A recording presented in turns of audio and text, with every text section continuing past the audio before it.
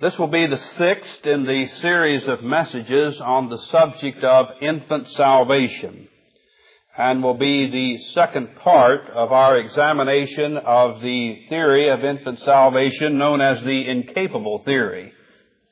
In last week's message, we began the examination of this view, which is based upon the incapability of an infant to commit sinful acts. This view holds that each member of Adam's race is given an individual state of probation during which they themselves determine their character by their actions, and then a destiny is assigned to their character. If they secure a good character, a destiny of heaven is the reward. If they secure an evil character, then the destiny of hell is the reward of that person's probationary period. This view holds that each person's probationary period, though, starts not in the Garden of Eden, not in their own conception and birth, but when they reach a point of maturity where they can personally and consciously choose to commit actions of good and evil. So the probationary period does not start until the period which is used by this view to define what is known as the age of accountability. And at that period of time is when the person's individual probation starts. It is not held that it started in Adam. It is not even held that it started in their own conception or birth. But at the moment wherein they reach an age of conscious maturity, wherein they choose to either commit a good or an evil act, at that time their probation begins. Thus, the theory reasons that if a child should die before that point occurs, then they would be savable because they would have never committed a sinful act for which they could be condemned. Now, in last week's message, we stated that this view should be understood as false for three reasons. We list those and then we'll proceed further tonight. First of all, this view should be viewed as false because man's state of probation and its testing to determine whether he would possess a sinful character or not ended in Adam's fall in the garden. When Adam fell, it was no longer going to be a question of whether Adam would have a sinful character or any of his descendants would have a sinful character. Adam represented the whole race in his action. So man's state of probation ended in Adam's act as to whether man would ever be a sinner or not. The second reason why this view should be viewed as false is that it fails to recognize that a person can be condemned for possessing a sinful nature as well as committing sinful acts. The view of incapability rests upon the understanding that only that is sinful which is committed in an act. But it fails to recognize a person can be a sinful being as well as commit sinful acts. So even though the child would never have committed a responsible moral act, does not eliminate them from being guilty of possessing a sinful nature, which if left unchecked is certainly going to grow into a state of maturity where it shall commit sinful acts. The third reason that we believe that this view should be rejected as false and inadequate is this. The view itself is inherently self-destructive, in that if all human destiny is determined by how one walks through their probationary period, then a dead infant could have no destiny of any sort, seeing as how they had no chance to walk either the road that leads to heaven or the road that leads to hell. So therein, on that own premise, the view is self-destructive. If the child's probationary period begins at the age of accountability out here when he first commits his first sin, if he should die before that, it is obvious he's never committed any acts. Therefore, he could not be condemned and go to hell, but neither could he be rewarded for heaven either. He never had a chance to walk either way if salvation is dependent upon how man acts in his probationary state. The child never got into his probationary state, and therefore he could have no destiny of any sort whatsoever. Well, we believe that there is a destiny for infants, do we not? We believe that infants are human beings, and they're not going to be left outside of the eternal state like animals and plants and trees which may die in this life. They have a destiny of some sort.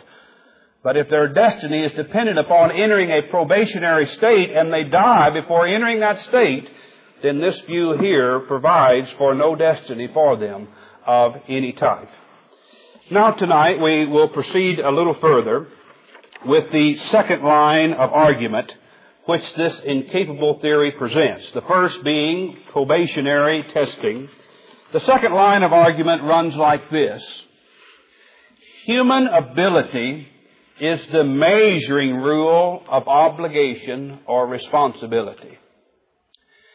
That is, a person is obligated to God upon the basis of what they are able to perform. Now, since then that an infant cannot perform any obligations, it is then held then that an infant is not obligated or responsible to God.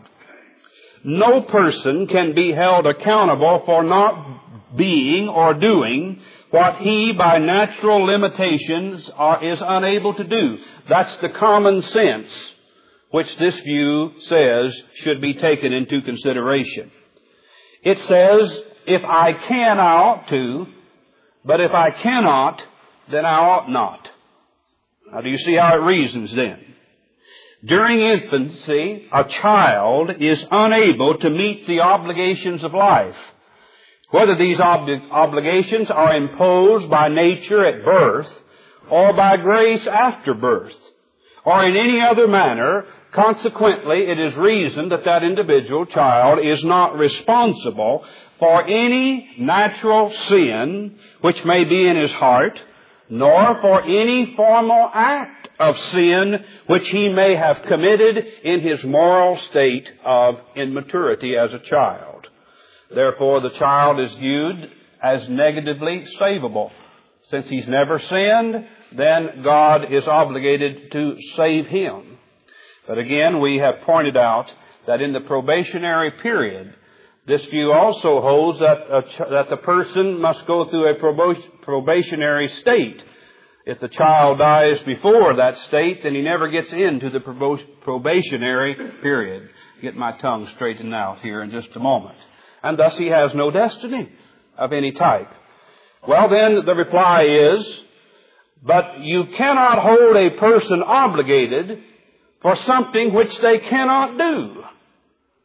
And therefore, this is supposedly an unanswerable argument. Now we want to give the fallacy of this line of argument. Now, it may appear very, very sound, very, very strong indeed. But I'd like to give 6 different approaches this evening to show that the premise that human ability is the measuring rule of obligation or responsibility is not necessarily true. The first argument that we would show in this line is this. This position is not absolutely true. We do not even demand that this be true in our everyday life itself.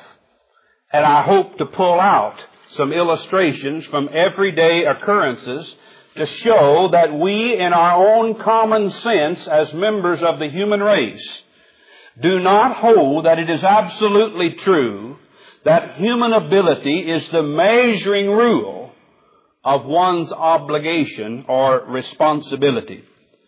We go first to commercial life and in the financial realm to illustrate this. It used to be, and I'll explain why it's changed in just a moment, but it used to be in financial dealings that the principle of jurisprudence or law was this, that bankruptcy did not destroy a financial contract. It used to be that if a person became unable to pay their bill, they still were obligated to pay their bill. That is, that bankruptcy did not in of itself destroy a financial obligation to meet that obligation. For example, the debtor could not say to the creditor, "Now I owed you yesterday, therefore I was obligated to you. But today I'm broke and I don't have any ability to pay, therefore I'm no longer obligated to you." Now, would you take that type of an agreement? Let's suppose that I came to you and we worked out a financial loan and I borrowed $1,000 from you. And 30 days from now I was going to owe you $1,000. Now, that financial contract that we signed made me obligated to repay that debt. So let's suppose then that I took that $1,000, which I had in my possession, and I had the capability of repaying you.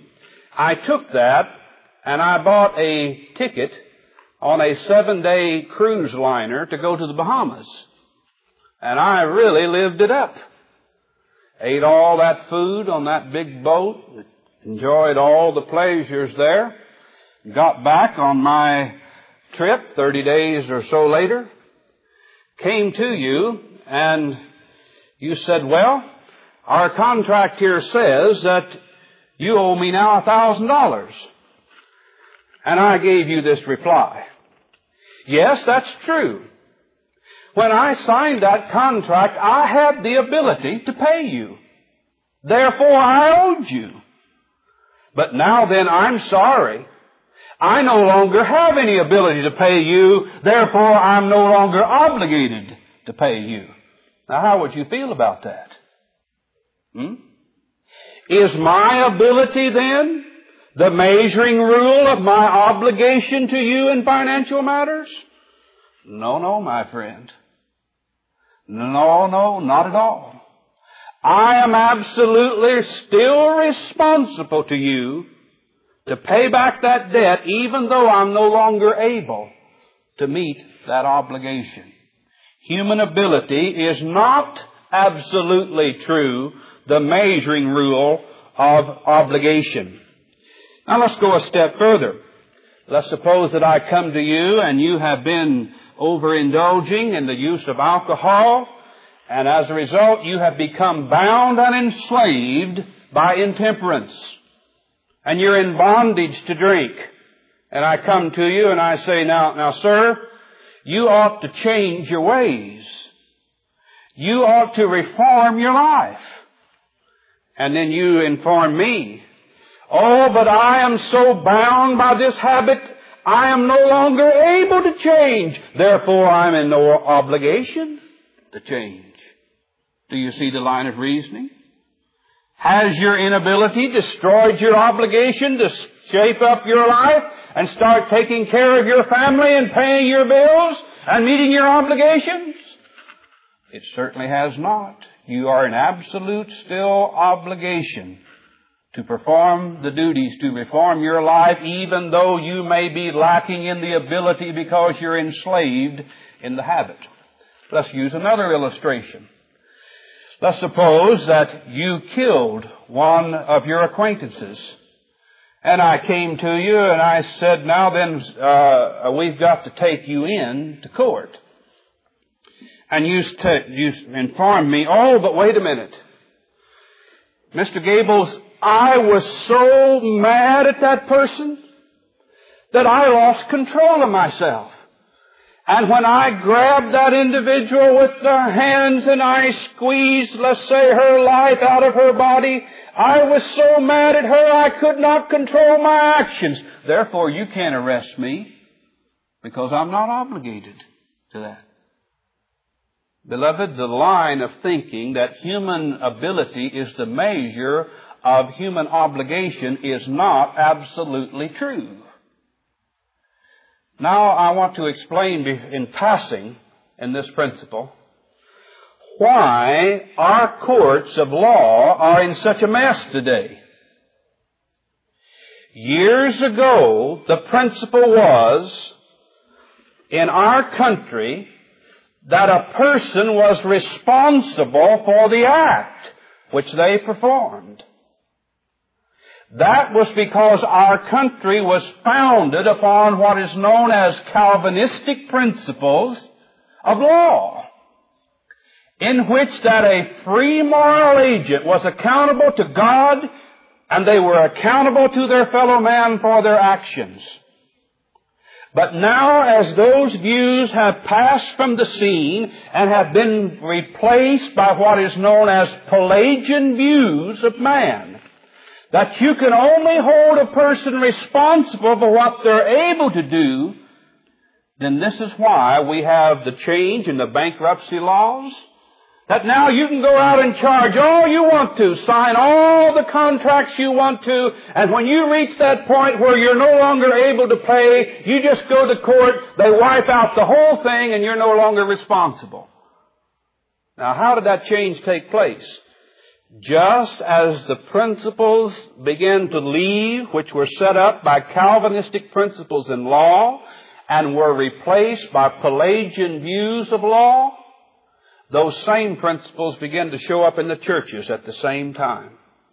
As the pulpits began to recline or decline from preaching the principles of the Bible and began to replace those teachings with a Pelagian view of man, that man is absolutely able to do whatever you ask him to do, then the shift began taking place in evangelism and in our churches as well as in our law. So that now, outside in our courts of law, when a person commits a murder, then the defense goes on this line. Oh, you can't hold my client responsible. His mother didn't hold him right when she held him on her lap. And that warped his little psychic nature. And he had a bad raising. And he's had it rough. He's lived poor. You can't hold him responsible for going in and shooting that clerk in the store. He's just a product of his environment. Now, the Calvinistic view says absolutely not. If that man had the rationality of his mind, he understood what he was doing, he was not an idiot having lost all of his sanity, then he is absolutely responsible for that act which he did, no matter what type of an environment that he had been in. Now, beloved, I don't want to take a length of time this evening to apply this principle, but this is why we are in such a mess in our courts of law, and it's why we're in such a mess in our churches, is that we have adopted a Pelagian view of man, which says that God and our fellow man can only hold a person accountable for that which they are able to do. So it is not absolutely true. If it were true, then the way that you ought to do would be to turn evil into good and permit a person to become uncontrollable, so then he couldn't be held accountable for anything. Therefore, the wickeder he got, the more unresponsible he would become. Until that he could go out here and shoot and kill and murder. And he said, you can't hold me accountable. I've hardened my heart. Is that the reasoning we want to go into? That's the reasoning that this position takes. Now, secondly, though, this line of argument that human ability is the measuring rule of obligation or responsibility is not only not absolutely true, but it is only at best relatively true. It's true only when we take into consideration the cause of the inability. What caused a person's inability? What caused man's inability to please God? If the cause of the inability was involuntary, then it would destroy man's obligation. That is, if man did not do it voluntarily, then he could not be held responsible. If man was destitute of any faculty of reasoning at all, he would not be held responsible for being irrational. The beasts of the field are not blamable for exercising none of the functions of a conscience. If a man was destitute of the faculty of a conscience, that is, if his Maker, God, had created him without any moral conscience whatsoever, he would not be held accountable for not exercising the functions of a conscience. The dog is not responsible for being unethical in his judgments. Now, if a dog gets over in your flower bed, you may shoot it, but you can't accuse that dog of being unethical. That dog had no conscience any more about your flower bed than it did of the 10 other flower beds that were on the lot or on the block. A dog does not have a conscience as such. If man had no conscience, he could not be held accountable or under obligation to God or to his fellow man. If a man, excuse me,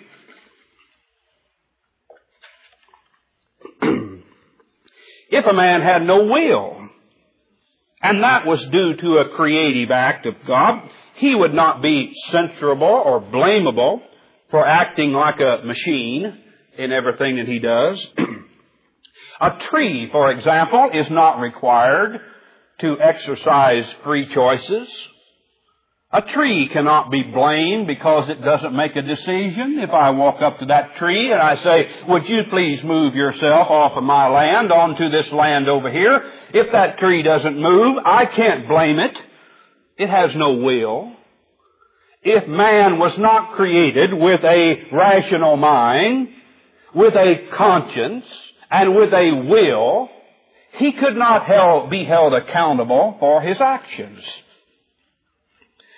But beloved, if something even happened to man which destroyed his rationality, then we do not hold him accountable if he becomes what is referred to as an idiot. If he is in an automobile accident and his brain is destroyed of his faculties of reason, then this happened in an involuntary manner, and he is not held obligated. But beloved, when we are talking about moral issues here, we're not talking about something outside of man causing man to lose his inability. We're talking about a self-induced inability. We're talking about a willful act wherein man sinned against God. And as a result of that sin, he lost his inability, but God did not lose his right to command. The contract is still in force between God and Adam in the garden. Even though Adam lost his ability, God did not cancel his obligation to still love him with all his heart, mind, and soul. Adam has lost that capacity, but don't think for a minute that God has lost his ability to continue to command Adam and to expect out of Adam that love and that devotion to be given unto God. Self-induced inability can hold one accountable. Let us suppose that I got a notice from the draft board of the United States of America. And it said, we want you to appear at such and such a day at such and such a draft station, report for induction. It's your duty to do so. So I go out and I take a saw and I cut off one of my legs. And then I wheel myself into that draft station and I say, here is my notice in which you say I am obligated to become a soldier of the United States of America. But as you can see, I am not able to meet my obligation. Now then, how do you think that the government's going to view that? They're going to say, well, that's too bad. I guess we can't hold him accountable. Oh, no, my friend. I induced that inability. I'll guarantee you they'll find a place for me somewhere. They'll find a place for me somewhere because my ability, while I lost that capability, did not eliminate my obligation because I am still under duty to God and to that government for that draft notice. So it does not cancel it because of self-induced inability. Now this is recognized in our courts of law, in common sense, and in everyday life. Now thirdly, this argument that human ability is the measuring rule of obligation or responsibility was only true of Adam in his creation and prior to his fall in the garden. That is, that when Adam was created, he was given every power and every ability necessary to perform every duty imposed upon him by his Maker in the garden. But that has never been true since Adam fell. For God said that in the day that you eat thereof, you shall surely what? You shall surely die. Something happened to Adam when he sinned, but it wasn't something that God made him do. It wasn't something outside of him. He did it of his own free choice. And therefore he induced his inability, but God's obligation upon Adam still remained in force. So before the fall, the formula was like this. Adam's ability was here, and it equaled his obligation here. Adam had perfect ability to perform his obligation. But when Adam fell, what he transmitted to you and I as members of the race is this formula. Inability equals obligation. Do you see the same thing? Before the fall, obligation, or rather ability equals obligation. After the fall, inability still equals obligation. So now then we're in a problem. We're in a problem.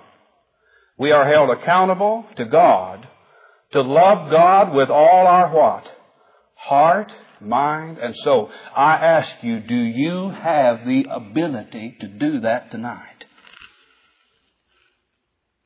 Are you under obligation to do that tonight? And how you answer that will determine how much you've been influenced by Pelagian understanding of man's will.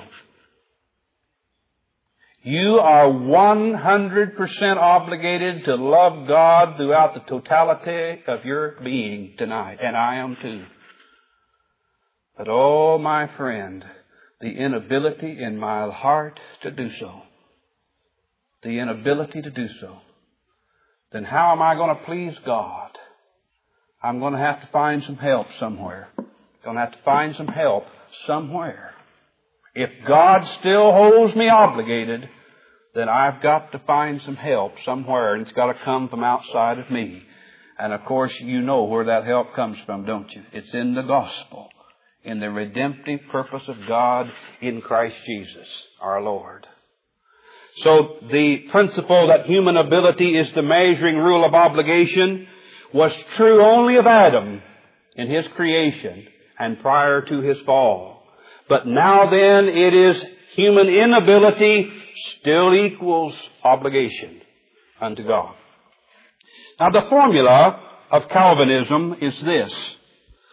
Voluntary or self-induced inability does not destroy one's obligation. And that is held to be the truth of Scripture. Adam induced his inability. Therefore, God could still hold him accountable or responsible or obligated before God. Now, I want to give you a few things that the Scriptures refer to describing man's inability to please God or to carry out his obligation unto God. This self-induced inability is described in the Scriptures by the word cannot. Cannot. Have you ever heard that word in the Bible? Cannot. Now let me give you a few of the cannots which the Bible uses to describe man's spiritual inability in the things of God.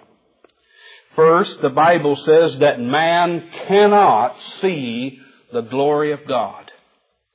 John 3:3, except a man be born again, he cannot see the kingdom of God. Now, a cannot denotes inability. Secondly, man cannot understand the spiritual things of God. 1 Corinthians 2:14. The natural man receiveth not the things of the Spirit of God, for they are foolishness unto him. Neither can he know them, because they're spiritually discerned. Now I want you to follow these texts of Scripture, because every one of these cannots is associated with a self-induced inability. Why cannot the natural man, unregenerate man, why can he not appreciate and understand the spiritual things of God? Because he sees them as foolishness. It's a self-induced inability. It's not something outside of man's the problem. It's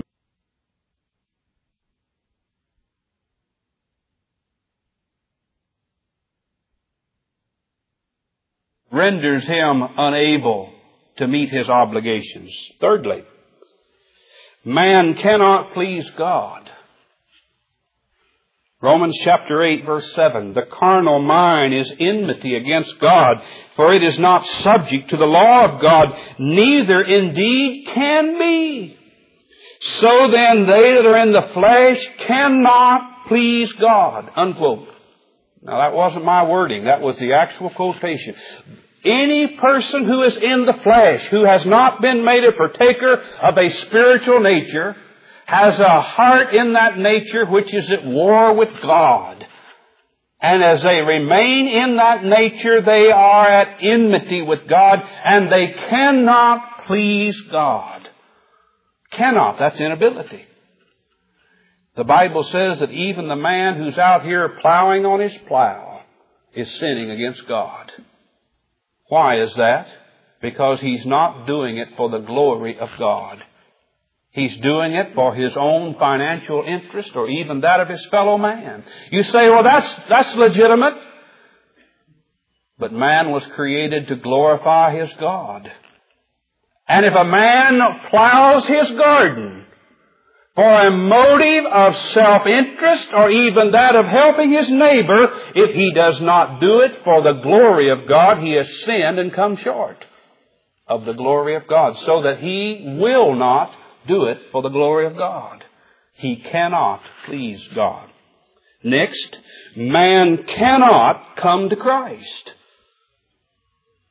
John chapter 6, verse 44, quote, no man can come to me except the Father which has sent me draw him. Do you mean he doesn't have any legs? No, coming to Christ is not a physical movement.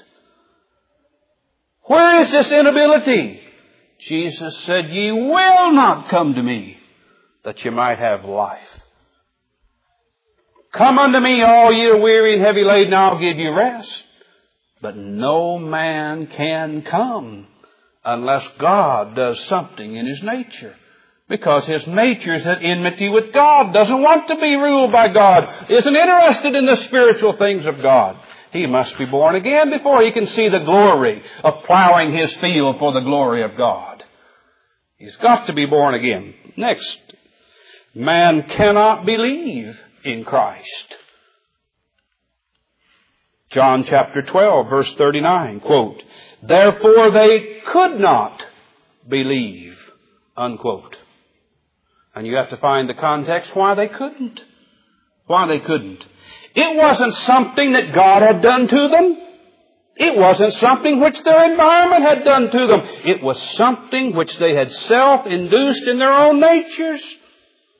And that nature was set in opposition against God, so that they would not believe in the Lord Jesus Christ. Now the fifth line of thinking to show why human ability is not the measuring rule of obligation to God is this. Free moral agency is the measuring rule of human obligation, not human ability. It is free moral agency which renders one obligated to God, not their human ability. Now listen carefully. This is a very, very important point which will not only help us in our study on infant salvation, but also throughout the whole other understanding of man's obligation to God and of the redemptive purpose in Christ. What is necessary, Pastor Gables, for a person to be morally responsible to God and obligated to God? If it's not based on his ability, what is it that God does to render a person accountable to Him? And I give three things. First of all, to be morally responsible to God as a moral creature, they must first be in the present possession of their reasoning abilities to distinguish truth from falsehood. A moral creature is a person who's able to have a rational mind to discern truth from error. You go to a tree, and I don't care how much you preach the gospel, it cannot discern truth from error. It has no faculty of reason. To be morally accountable and obligated to God, a creature must be in possession of its rational faculties to discern truth from error. Secondly, a moral creature must possess a moral conscience or sense of right from wrong. There must be something in the conscience that when a trigger is pulled and a body drops to the floor, that conscience reacts, wait a minute, this is not right. I would not want to have had that done to me. A person must be in possession of their conscience in order to be held morally accountable before God. Thirdly, a person's choices or acts of their will must be self-decided. That is, determined by their own understanding and desires. And if any of these three things are absent, that person is insane and is neither free nor responsible. If they do not have a mind which can discern truth from error, if they do not have a conscience which can sense right from wrong, if they do not have a will which is self-determining, that in light of what their mind informs it, in light of what their conscience plugs into that understanding, connected with the affections of the heart and desires, if that will be not in operation where it can determine its own actions, then that person is not considered a moral creature, but is a brute of the field or a plant which God has created. What is the difference, Brother Gables, between free moral agency or liberty and human ability then? You say you believe in free moral agency. Absolutely. Every moral being is a free moral agent. What then is the difference between a free moral agent and human ability? Now listen carefully. Liberty or free agency is the ability of a person to will and to do as they please. In that, the will is determined only by their own character or nature. What is a free moral agent? It's a person who has the liberty to do as they please.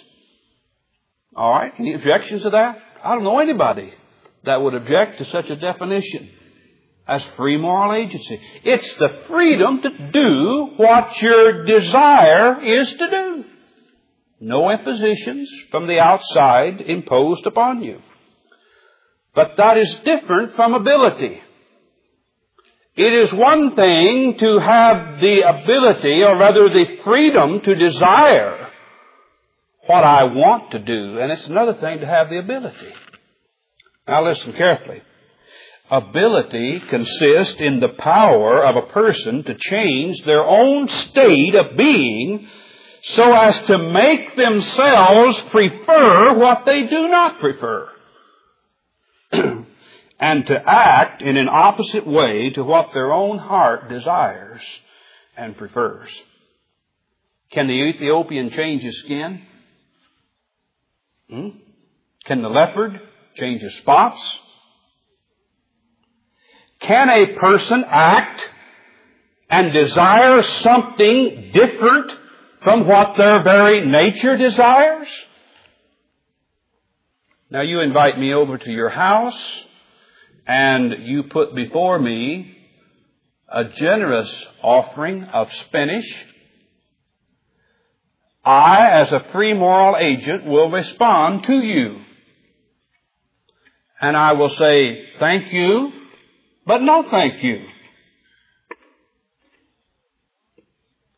I will inform you that I freely do not enjoy eating spinach.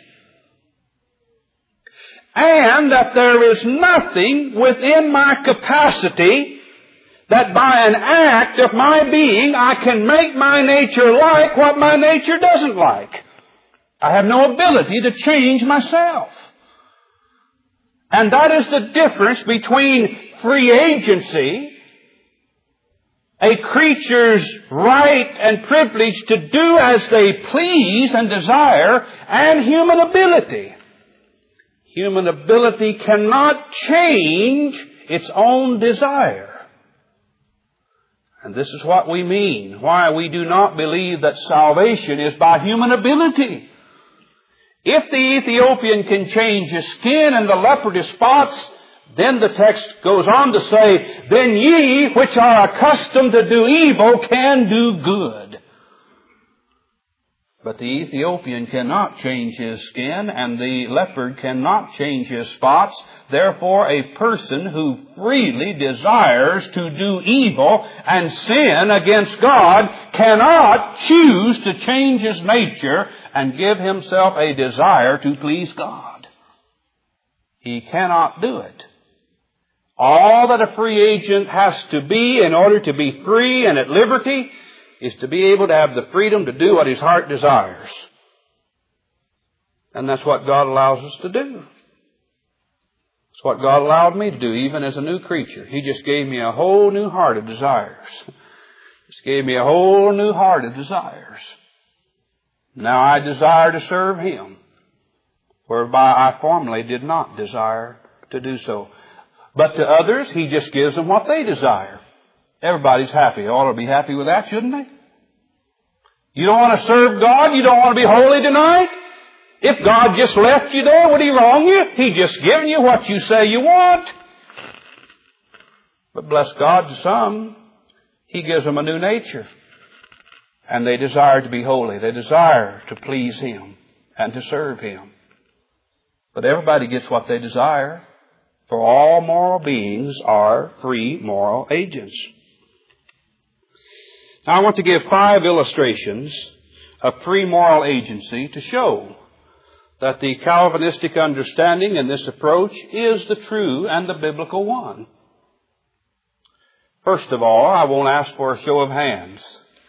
How many of you here tonight believe that God is a moral being? You believe He is? Or is He a stump? Is He a brute? Or does God have ideas of right and wrong? Is God a moral creature?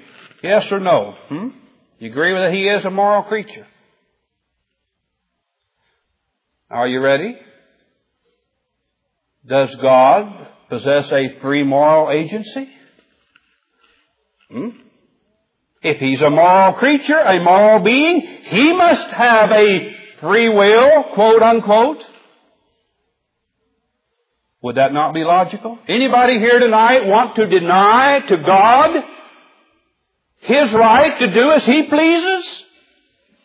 If we do that, then we take away from God His free moral agency.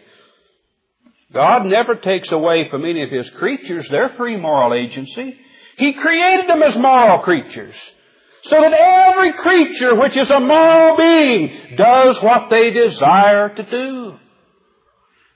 But now then I ask you a question. If you consent that God is a moral being, a moral creature, does God have the equal power to desire to sin?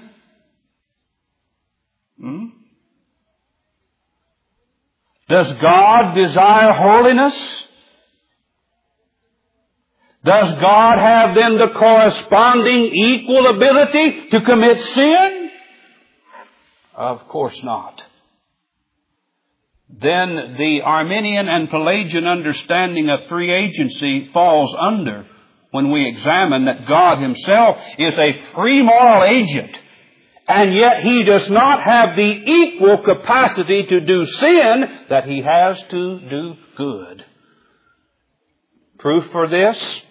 James chapter 1 verse 13, let no man say when he is tempted, I am tempted of God, for God, are you listening, cannot be tempted with evil. There's nothing in God that could tempt Him to do evil. But yet He is a free moral agent. Secondly, Titus 1:2, in hope of eternal life, which God, that cannot lie, promised before the world began. Is God a God of truth? Yes or no? Then can God lie? He cannot. But yet He is a free moral agent in that He does what He pleases to do. But He does not have to have the equal capacity to do the opposite in order to be a free moral agent. Another passage, 2 Timothy chapter 2 and verse 13. If we believe not, yet He abideth faithful, He cannot deny Himself. God cannot deny His very holy character and choose to do something which is the opposite of His very nature. And that's why He's the immutable, unchanging God who's holy, just, and good. Do you believe that God is holy, just, and good? Do you believe He has the ability to be unholy, unjust, and evil? Yet He is a free moral agent in that He does what He pleases. Second illustration, Christ Himself. Christ was a free moral agent. Did Jesus have the moral ability to sin? He was a human being. Was He not? If He was something less than a human being, He was not our representative. But He was made a little lower than the angels that He might taste death for His people. But yet Jesus was not morally capable of sinning, but He was a free moral agent. He had a sanctified nature of perfection, which I'm going to have one day. But yet He did not have the corresponding opposite capability of sinning in the realm of morals. Hebrews 7:26, for such a high priest became us, who is holy, harmless, undefiled, separate from what? Sinners. He was separate from sin. Third illustration of a free moral agent. What about the glorified saints in heaven? When we all get to heaven, what a day of rejoicing that will be. When we all see Jesus, we'll sing and shout the victory. How many of us will desire to return to our old life of sin? How many of the perfected, redeemed, sanctified, and glorified saints in heaven will have the capacity to sin? Did they lose their humanity? No, they were given a perfected humanity. What are you saying, Brother Jim? I am saying that there are free moral agents still, but they do not have the corresponding opposite ability to sin. Fourth illustration. What about the devil? Is the devil a moral being? Certainly he is. Does God hold him obligated for what he's done and is doing? Well, you better believe he is. Is there any more example in the universe of a totally depraved moral creature than the devil?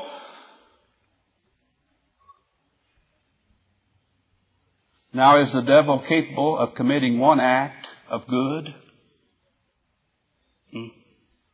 Can he? Not one. And yet he is a free moral agent. He's doing what he does because he likes to do it. That's all that's necessary. To be a free moral agent is for a being to be allowed to do what he wants to do in his heart. He's free to God, but yet he's under obligation to God. Jesus said of the devil, quote in John 8:44, he was a murderer from the beginning and abode not in the truth because there is what?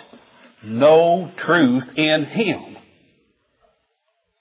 No truth in the devil, all lies. He is incapable of uttering one statement of truth or doing one act of truth, and yet he is viewed as a free moral agent, accountable unto God and obligated unto God. Then what about a sinner? What about a sinner who's never been born again? Does he have to possess an equal ability in his will to love God as well as to love sin in order to be a free moral agent? We say no.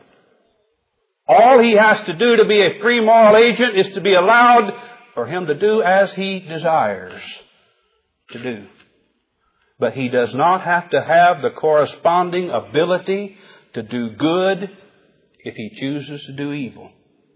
And we've given 4 illustrations. God, Christ, the saints in heaven, and the devil are all examples of individuals who are free moral agents, and yet they do not have the equal capacity to evil as well as good. A free moral agent is then a being who is free to do as he desires, but he is not someone who can do contrary to what he desires.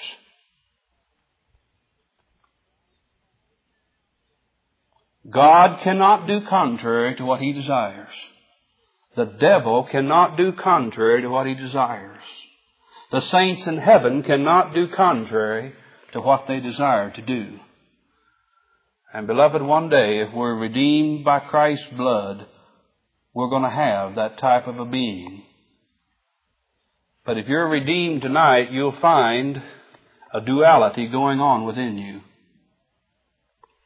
You're finding a desire to love God with all your heart, mind, and soul. And yet you're finding something else like the Apostle Paul, a principle of sin, yet within, which would rise up and say no unto God. You are a free moral agent. Now, the Pelagian view that ability is the measure of obligation then in conclusion destroys their very ground for infant salvation. Why do you say that, Brother Jim?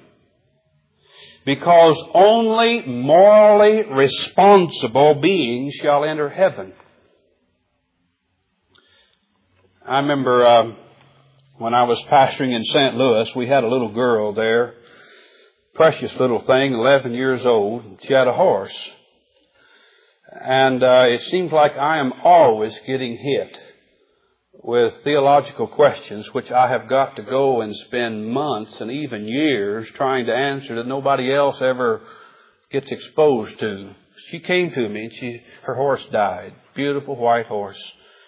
She came to me after the church one Sunday morning and she said, Pastor Jim, my horse died. And she started crying. She said, Pastor Jim, will he be in heaven with me?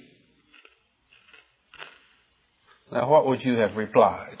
What would you have told her?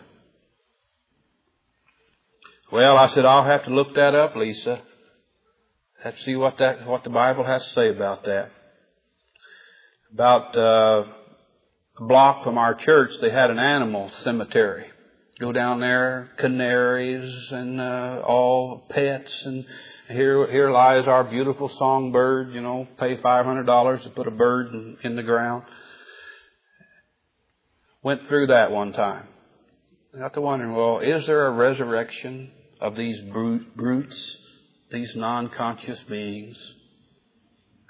And to my understanding, none of that is included in the redemptive program and purpose of God. Although it does speak of horses associated with the coming of Christ, speaks of a new heaven, a new earth, of animals, plants on that earth.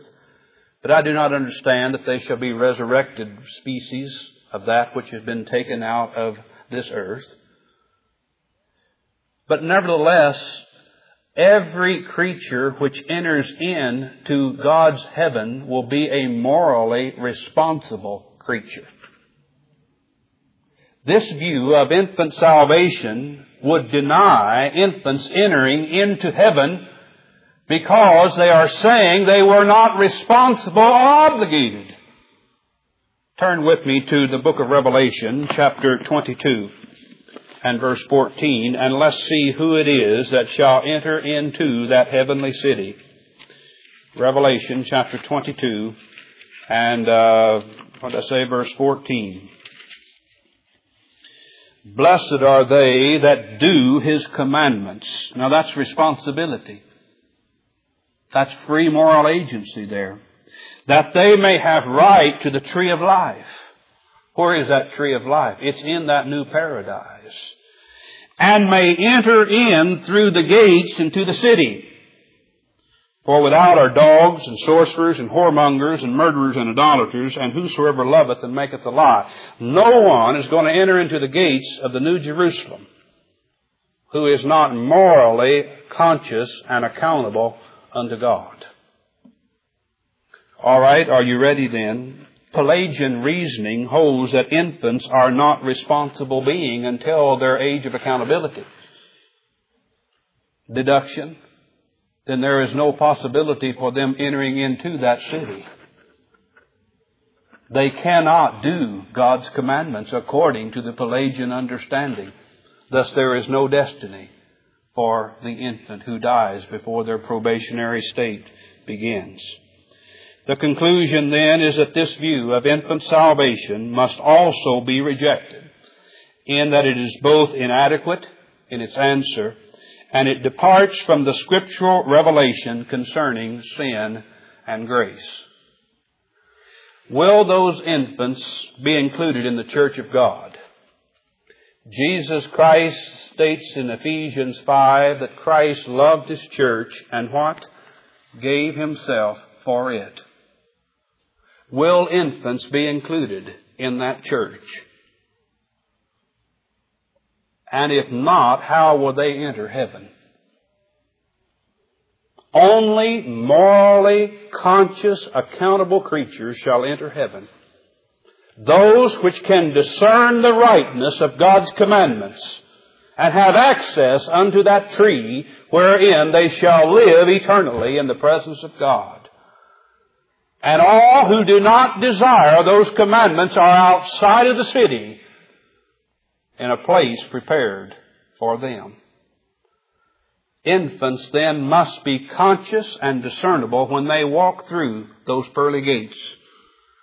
And they shall walk through it redeemed by the blood of the Lord Jesus Christ and regenerated by the Spirit of God, wherein their nature has been perfectly sanctified like that of Christ. And they shall walk through singing the song, Redeemed and so happy I am. Let us stand tonight for our closing prayer.